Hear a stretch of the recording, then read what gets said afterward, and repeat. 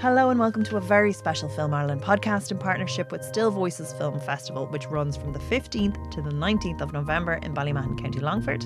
I'm Gemma Cray and I'm chatting with Birth, Rebirth director Laura Moss about her really powerful film. Birth, Rebirth will screen at 7 p.m. on the 17th of November as part of the festival. We at Film Ireland are really sorry to hear this will be the last year of the festival, which was always warm, welcoming, an absolute brilliant crack with a really banger of a programme every single year. So we'll see you there from the 15th to the 19th in Ballymahon.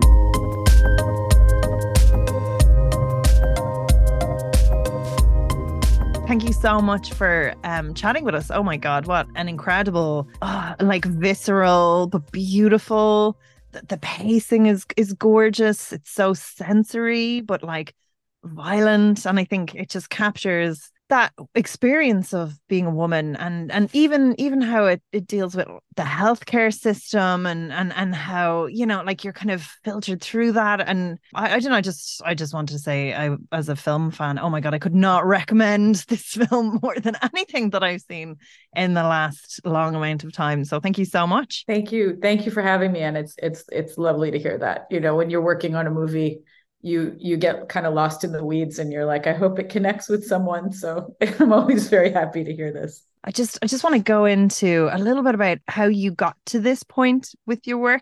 Like, how did you kind of get to this as a creative and know these are the things that you want to look at? Yeah, I mean, as you mentioned, I read Mary Shelley's Frankenstein when I was a teenager, and I was obsessed with it. I think not least because the other fiction I had read by women was, you know, classic fiction in high school was about marriage and manners and petticoats, and I just couldn't relate to it. And so when I read Frankenstein and I found out this very young woman wrote it, it was really inspiring to me. And I think, you know, for a lot of my life, I've been trying to escape the category of woman. And, you know, Victor Frankenstein, I mean, he's plagued, he's troubled, but in so many ways that character feels so free. And I fused that character in my mind with Mary Shelley herself, who has, you know, a really difficult history of loss and grief and miscarriage. And I thought, all right, what if this doctor were a woman? And of course, when I really explored the reality of that possibility, my female Dr. Frankenstein was a lot less free. You know, she had to deal with her body in order to do what she wanted to do with her mind. And that became, you know, a really deep thing for me to explore. When I made the film, I was in my late 30s. And so I feel like issues around sort of fertility and choosing whether or not to have children and reckoning with the aftermath of those choices, those themes sort of naturally infused themselves into the movie, just because it was what was going on in my life and in the life of, you know, the people closest to me. And one thing I think that the film does so well in creating sort of almost like a triptych of different characters representing different like positions on motherhood, where you have you have like these three very conflicting women and three different very specific journeys, and how about they're so different. No one is good, and no one, like, you're watching it going, who's the antagonist?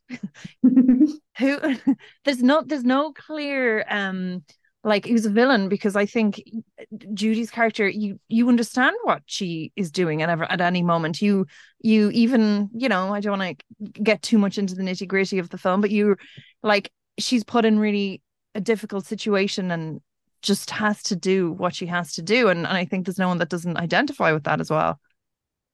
So yeah, no, I agree. I don't think there's an antagonist. I think the sort of like alienation of modern life is the antagonist, if that sounds pretentious, but I think it's true. And, you know, in many ways, the bond that Rose and Celie, our two protagonists, form with each other is sort of a bulwark against that isolation that happens in the medical system, that happens in New York City, that happens kind of to people everywhere now. And the theme is, you know, Rose and Sally, sorry, Celie, sorry.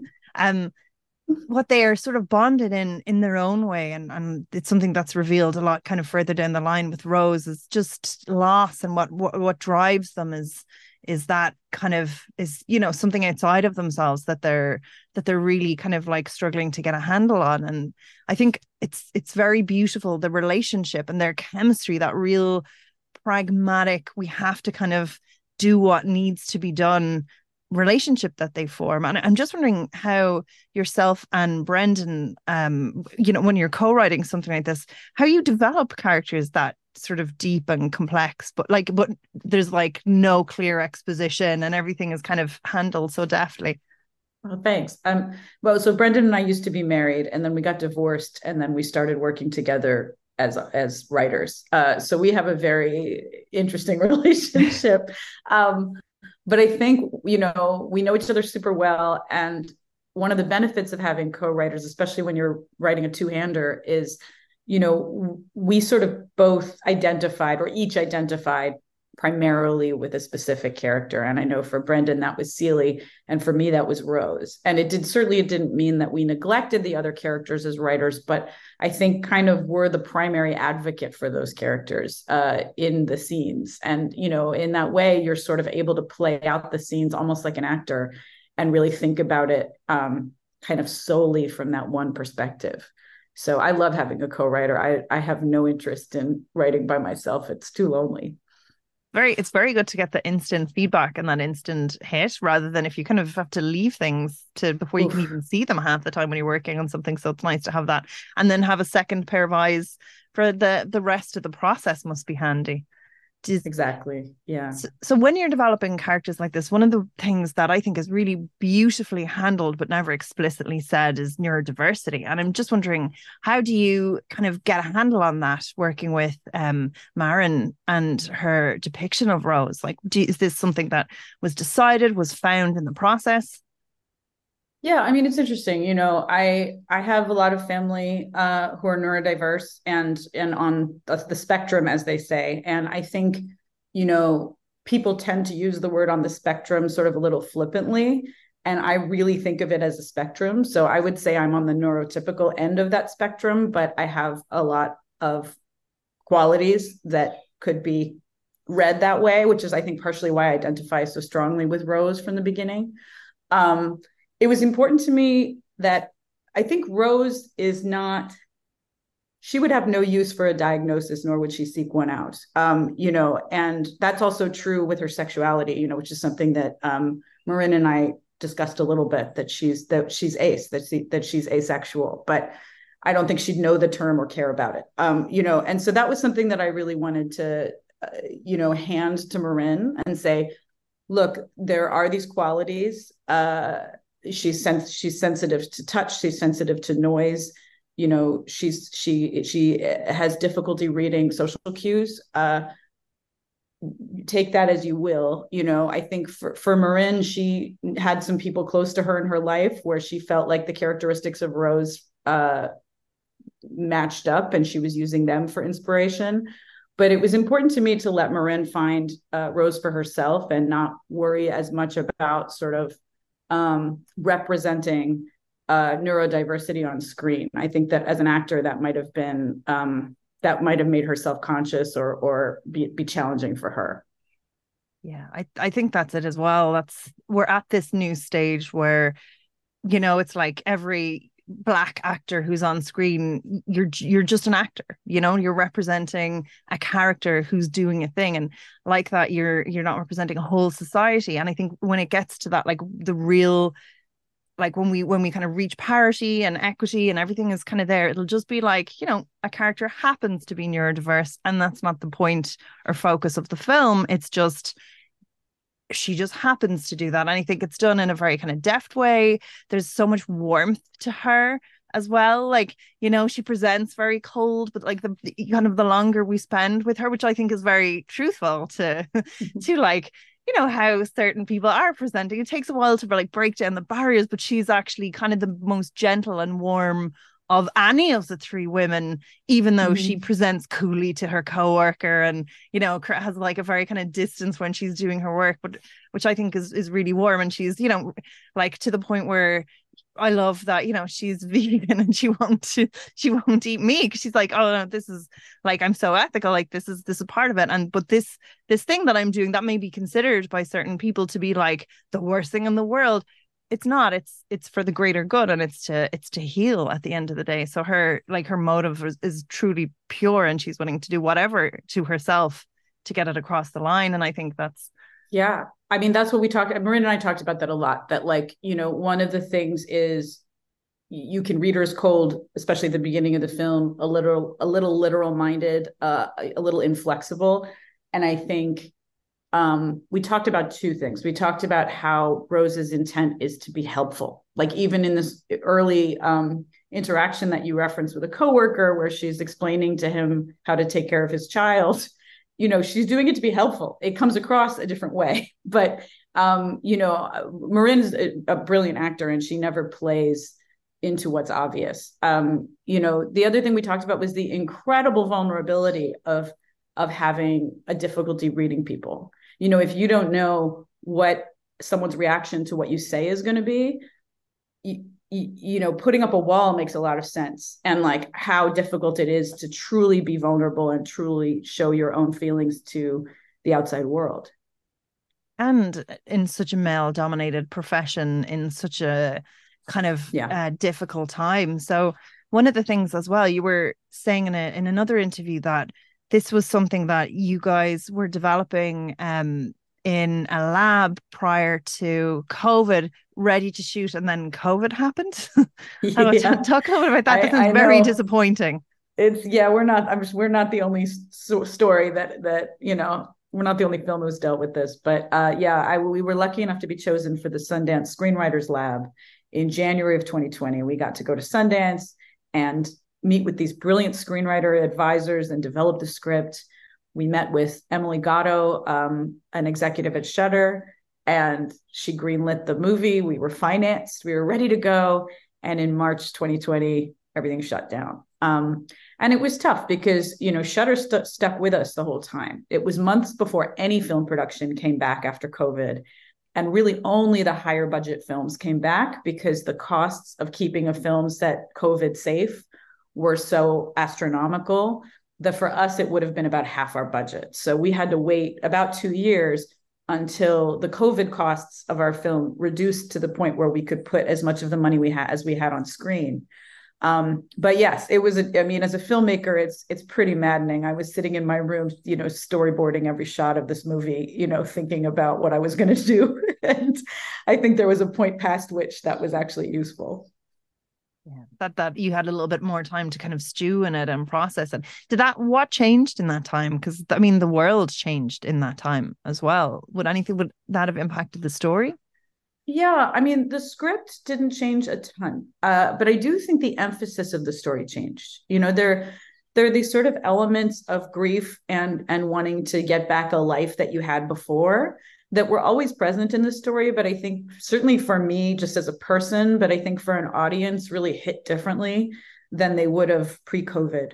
And specifically, like, I mean, it was meaningful or full to us to show the life of nurses and to shoot in hospitals. And I think, yeah, it's interesting to think about it because I don't know that any of us can quite retrieve our psyches from pre-2020, but I think the film lands differently for sure. Yeah, 100. I think also the healthcare system being so frayed and so overspent. And, I think with Rose's issue with, kind of processing it and dealing with that kind of tail end of it, while Celie is like unable to even manage because if something goes wrong, who's covering your shift? Like I think that's something Mm. that burnout post COVID, like because everything shut down, everyone got to go, oh yeah, this is what like quality of life is like. I get to see my family again. And then when everything kicked back into gear, it went forward like a double speed, and it doesn't seem to have shut down since. So I Yeah. think that real isolation, like because I think what this film did really, really well in her story is address the guilt. Like Mm. things happen. It's not necessarily her fault, but you just Mm. feel that weight, like, and it's just done sort of beautifully, but it's very, very haunting. Oh, thank you. I mean, yeah, there's a lot of guilt in this film. I mean, certainly Celia's guilt as a mother, again, not her fault, but as a parent, I'm not. I can't imagine, but you couldn't help but feel responsible if something happens to your child.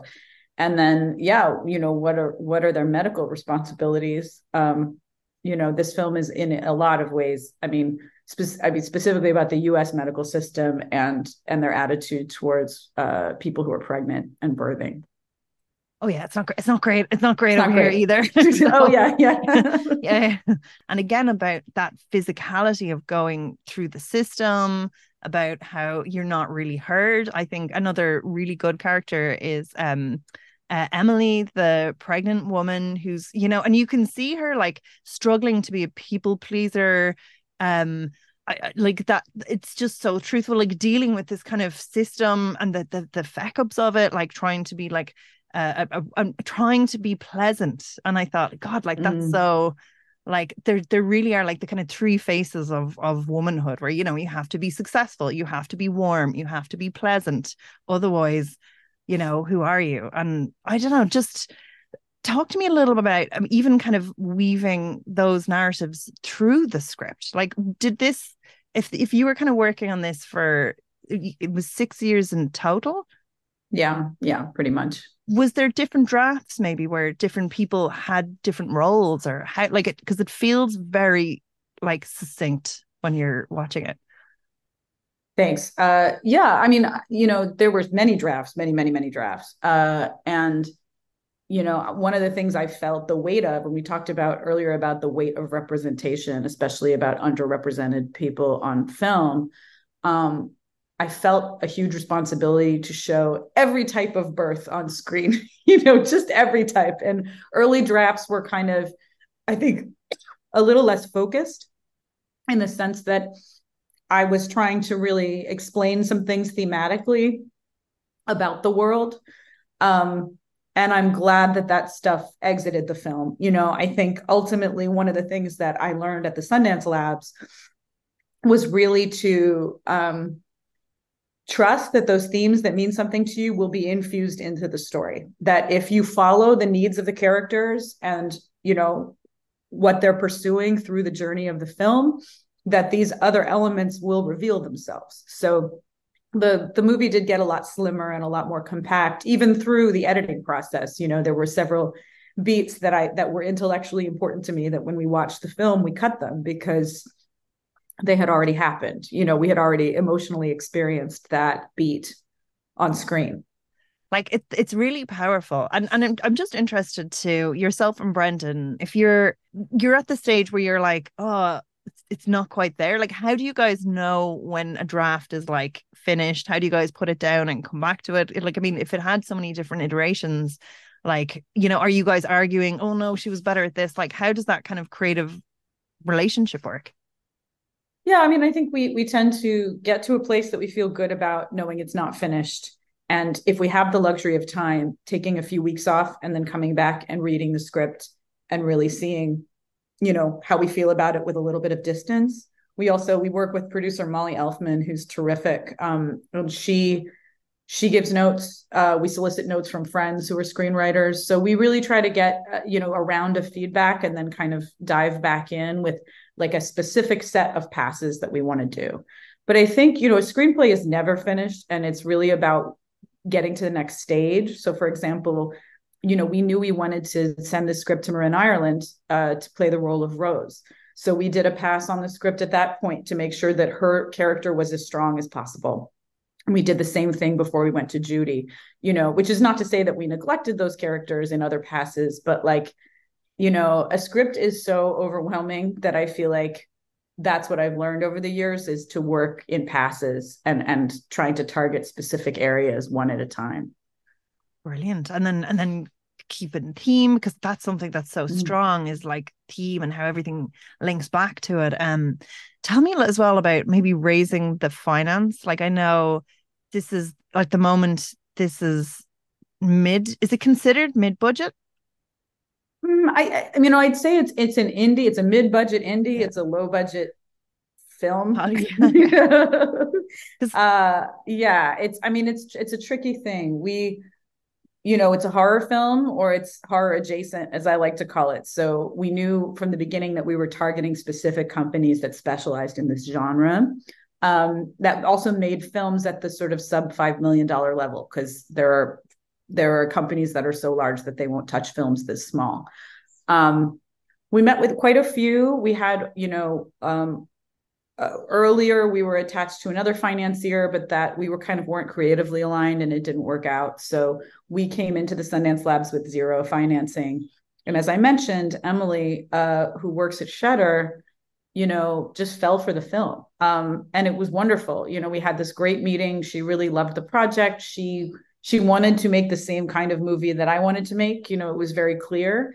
And I think it just also coincided with a moment in time that Shudder, who, it's the horror streamer that tends to acquire a lot of films after they've been made, was really making a big step into producing films on their own.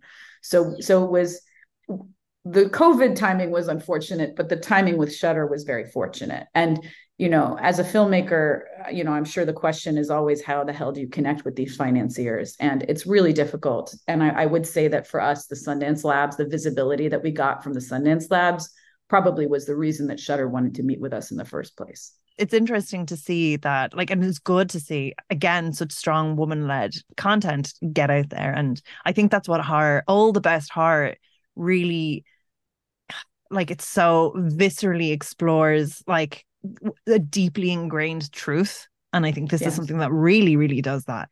And speaking of visceral, the gore in it is spectacular. Now, I saw you had a lot of production design credits.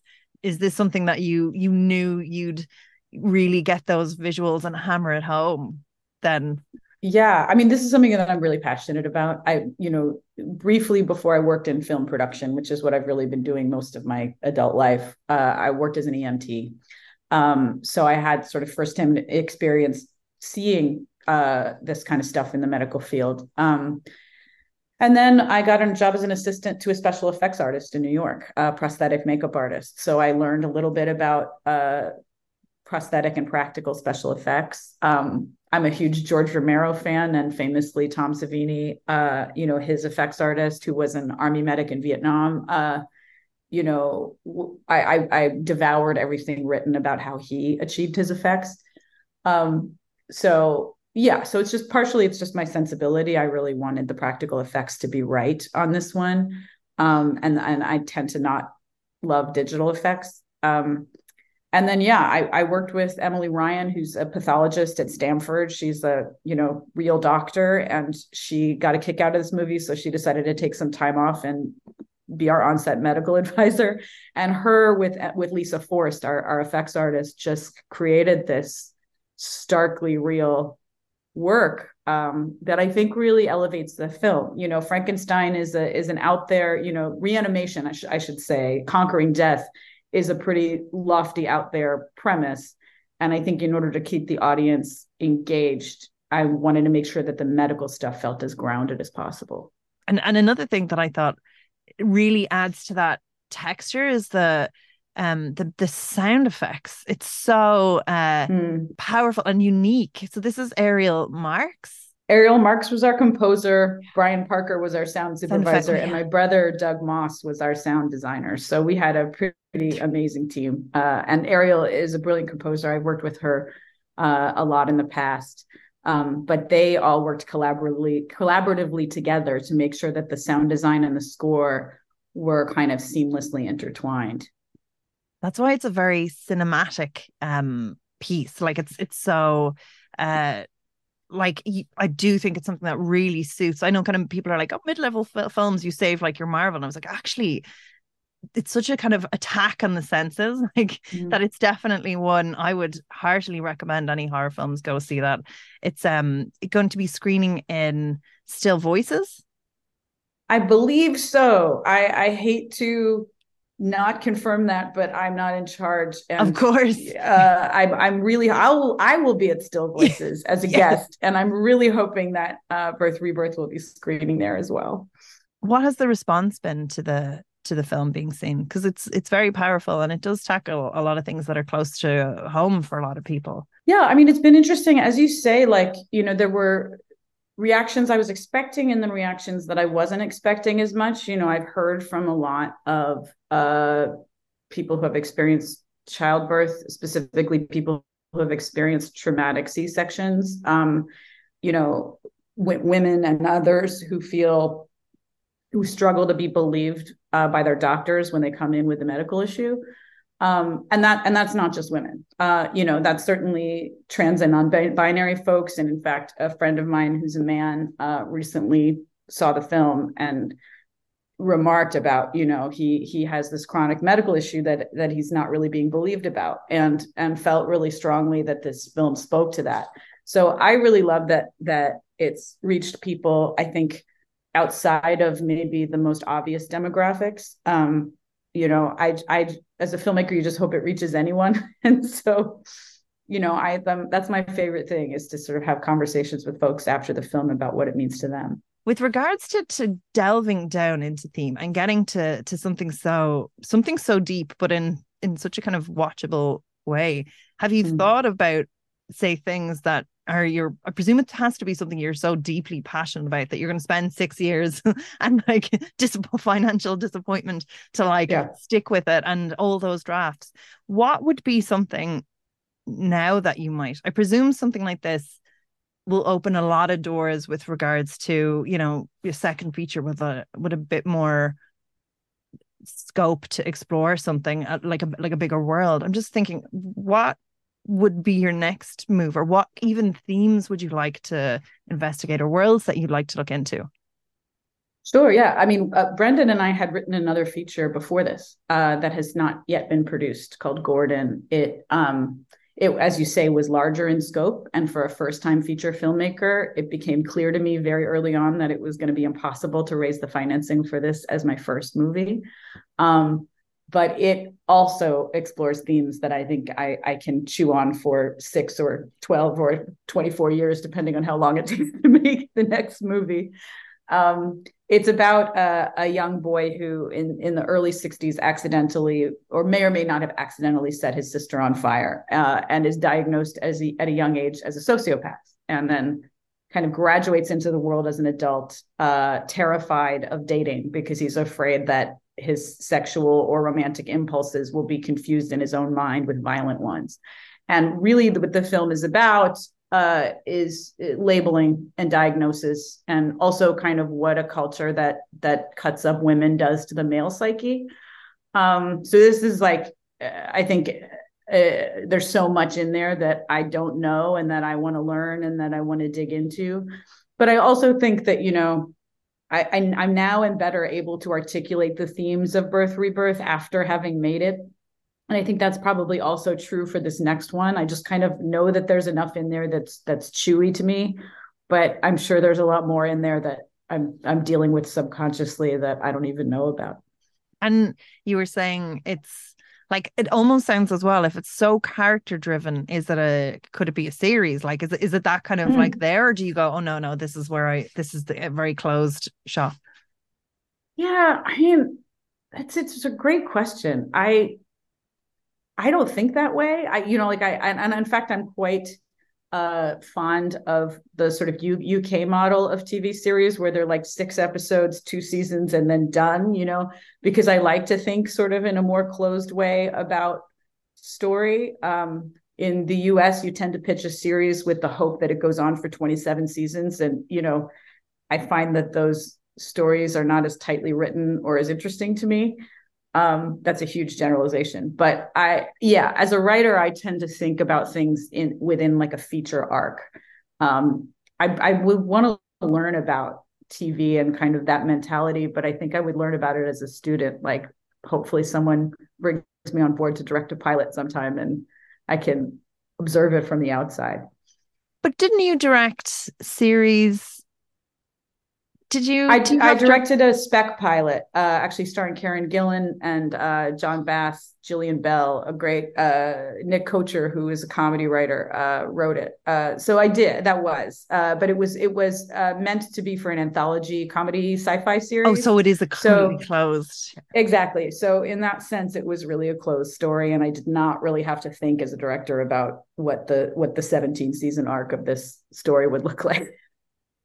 That's so true. Yeah. And you also have like you've kind of done a good bit of shorts coming up to this. How important are shorts in cutting your teeth and finding your voice? Like, did you sort of was that how you were learning along the way, or was this, like, are they kind of spec projects to sell other items? What's your position Yeah. on?